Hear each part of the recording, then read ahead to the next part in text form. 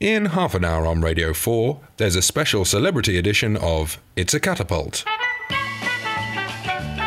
And a very good impression of Stuart Hall is beyond me, I'm afraid.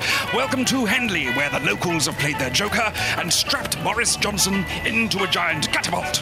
So, Boris, to avoid being fired into the Thames, here's your question. In which year was the Battle of Hastings? For me, every hour that goes by without a snafu is a success. What is this? Come on.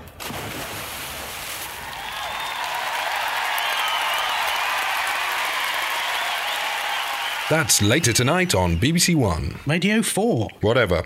But first...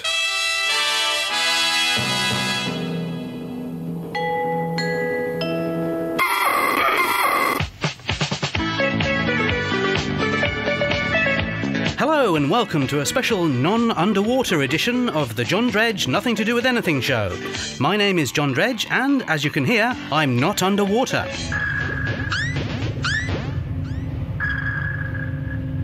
Or am I? That's for you to decide.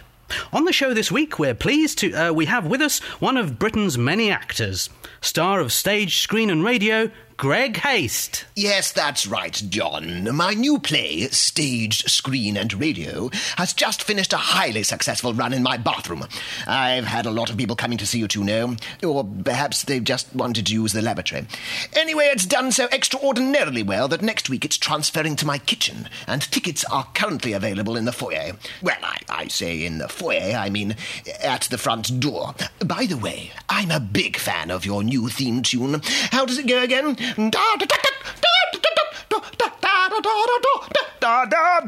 don't think it's ever sounded like that, Greg. Well, it should do. I know these kind of things. I didn't get a degree in musical composition for nothing, you know.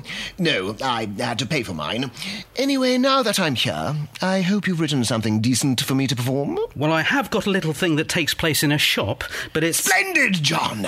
I used to do little things in a shop all the time when I was in rep, although the shopkeeper used to keep throwing me out. They were happy days, though, John, apart from all the suicide attempts. Well, here's your copy of the script, then.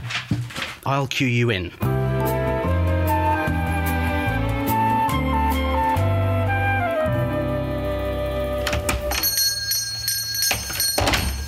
Good God, what was that, John? The bell on the shop door as it was opening. Oh, thank goodness for that, John. I thought it was a signal that I was about to be attacked by a tiger. That took me right back to my days in rep, when I was constantly attacked by tigers. You're getting tigers confused with critics again, aren't you, Greg? Critics, tigers, I don't know what they were, John. Can we just get on with the sketch? Of course, John. Ready when you are. Right, here we go. Remember, it's only a bell. An ordinary bell.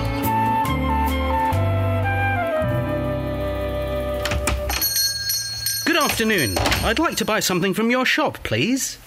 Sorry? What do you mean, something from my shop? What are you talking about, John? What is all this? As I said, Greg, the sketch takes place in a shop. Oh, I see. I thought you'd gone stark raving mad for a moment there, John. Sorry about that. You should have said it was a sketch, John. Anyway, I'm ready now. Good. Do you want the bell again? Definitely not, John. No, just go from your opening line. Right. Good afternoon. I'd like to buy something from your shop, please. Certainly, sir. I'll get the manager. Thank you. What manager? There's only two of us in the sketch. I know.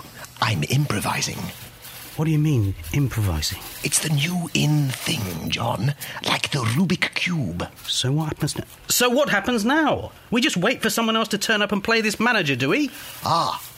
Oh, I hadn't thought of that. Wait a minute, John. I can play the manager. I can do hundreds of different voices, you know. I'm multifaceted. Just wait until you hear the voice I'm going to use. Hello, sir. I am the manager, who is a totally different person to the last fellow you were speaking to. How can I be of service? I think we'll leave that sketch there, Greg. Oh, that's a shame. I was just getting into the swing of it. I used to get into swings all the time when I was in rep. They made me a bit disorientated, I must admit. For the time being, and hopefully much longer than that, thank you, Greg Haiste. Where am I? Later on in the show, we have Leonard Wack and his trombone-playing goat, Cedric.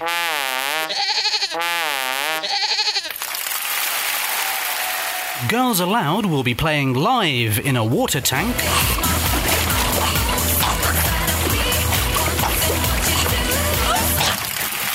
And Alan Titchmarsh will be jumping off a cliff onto a horse.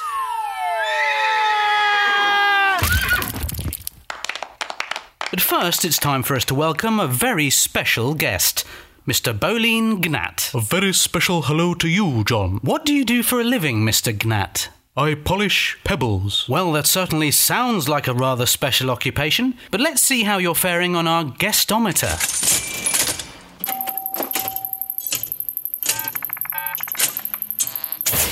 Very special. You're doing really well so far, Mr. Gnat. May I ask what you do in your spare time? Certainly, John. I do this. Good grief, what do you think you're doing? Stop breaking up the studio at once. Honestly, you were a very special guest to start with, but now look at your score.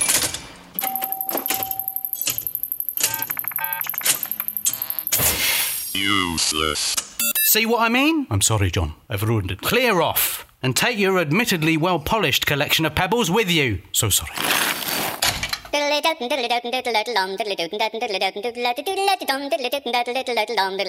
And that music tells me once again that I have no idea what's coming next. Let's see if the ordinary man in the street knows. Well, I hope the next bit of the show's going to be corner. I always enjoy that bit. I hate the rest of the show, though. I hope they're not going to take the mickey out of Daleks again. I have a very thin skin, you know. I hope the next time's going to be What's On in Leighton Buzzard, because I moved there last year to get more out of that particular part of the show, and then you dropped it.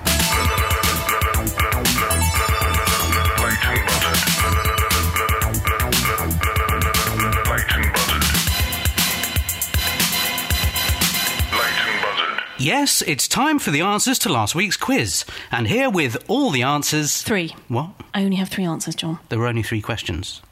Well, that's all right then. Yes.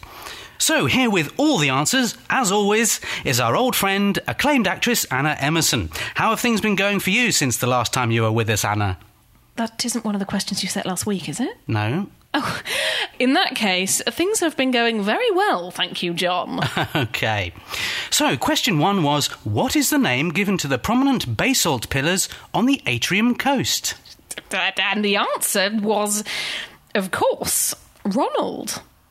Ronald? And not Roland, as some of you thought. Are you sure you know the answers to last week's quiz? Can I phone a friend? No, we'll be here all night if you do that. Let's move on. Question 2 was, name all of King Henry VIII's wives. Oh, are you sure you definitely asked for all of them, John? All of them, yes. Right.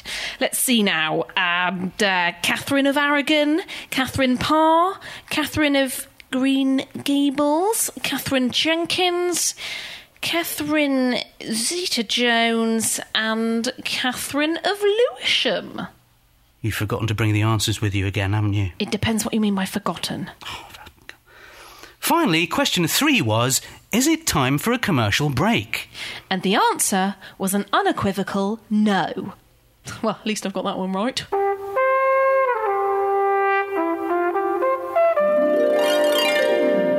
Excuse me, is this the train to Frinton? No, sir. This is the 1743 service to Egypt. I do beg your pardon, sir. This service does call at all stations to Frinton. It does now, thanks to the new Ronco rectifier.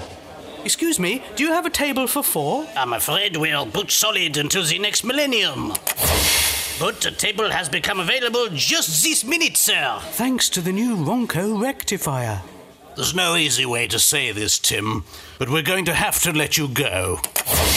Because we want you to head up the New York office. All thanks to the new Ronco rectifier. Here, have some money. The new Ronco Rectifier. Not available until 2032. The new Ronco Rectifier. Available now. It's part 2, part 2, part 2. It's part 2. It's part 2, part 2, it's part 2! It's part 2! It's part 2! Welcome back to part 9 of the Nothing to Do with Anything show, and in that order. Later in the show, we'll be placing a large piece of cheese inside a wind tunnel in the Great Missenden area, so look out for that, particularly if you're in Wendover. But first, I'd like to welcome back to the show one of Britain's leading inventors. Unfortunately, I've been told to make do with Professor Nigel Twinnock. Professor, what? You're very highly regarded in the world of science and technology, aren't you? Yes, I'd like to think of myself as one of the best inventors in the country. I'm not, but I like to think of myself as one. I'm just waiting for the idea to catch on. You've certainly come up with countless inventions over the years. They were countless, John, until I came up with a machine that counted things that were previously thought to be countless. But what I do know is that I've come up with more inventions than anyone else in history, several of which actually work. What have you been working on most recently? Well, just today I've patented a form of street lighting that uses 90% less electricity. It's fantastic for the environment, although not so good for pedestrians, because the streets are 90% darker as a result, and they keep bumping into things. Perhaps that's why people don't recognise me in the street. Instead, people come up to me in the street and say, I don't recognise you. But mark my words, John, one day they will, because I'm way ahead of my time. No, I think your watch is a bit fast, that's all. Oh, yes, so it is. Thanks for pointing that out. I don't want to miss my train. Mother's making my favourite tonight. I also understand you've recently entered the cosmetics market. Yes, John, I've invented an anti-aging cream that I've been using on myself for the last 18 months with fantastic results. Believe it or not, I'm about to turn 134. Really? Yes, John, in just 92 years' time. But now, just take a look at this. I'm sure you've heard about all these drinks that claim to sharpen the mind, boost alertness and so forth. Well, I've invented a new brain drink called Kapow, which is actually proven to increase one's intellectual capacity. Let me give you a demonstration.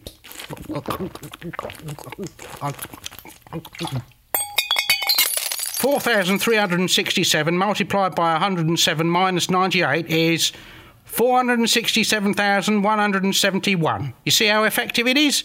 Before consuming that bottle of Kapow, I'd never even heard of maths. Phenomenal. Now, what's this over here, Professor? What? That's a very impressive-looking machine. What exactly does it do? I've no idea. I was hoping you might know. That's why I brought it in.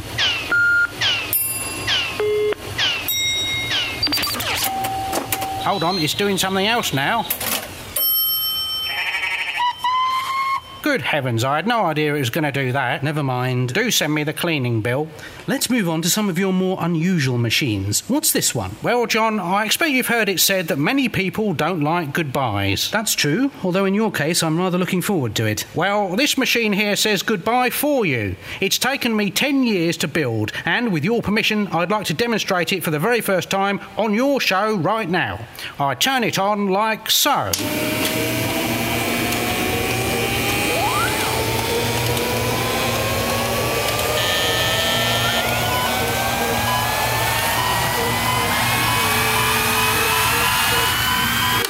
Hello.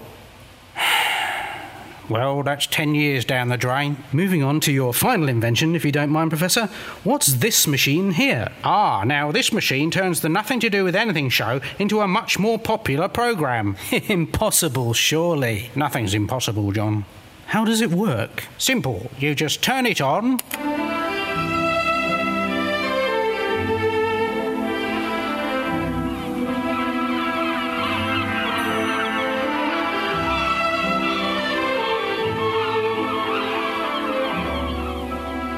My castaway this week is Michael McIntyre. And that turns everything back to normal. Well, that's extraordinary. I hope there aren't any side effects. No, none at all, John. You have nothing to worry about there. Excellent. So, Professor, we're giving you the Bible and the complete works of Shakespeare, and you can take one other book. What's it going to be? Professor Nigel Twinnock, thank you very much for letting us hear your Desert Island Discs. Thank you, John. By all means, keep the machine.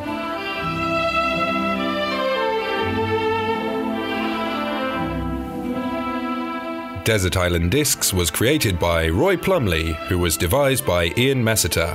All other tasks were left to writer John Dredge and producer Richard Cray. Special guests included Anna Emerson, Greg Haiste, James Shakeshaft and Nigel Twinnock, but excluded quite a few others.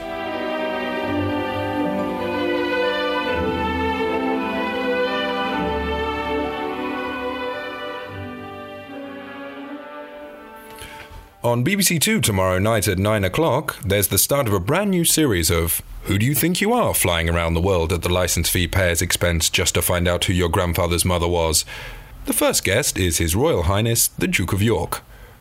He could have got more information about his family out of a history book. Now on Radio 4, Mark Tully with Something So Quiet I Can't Hear It.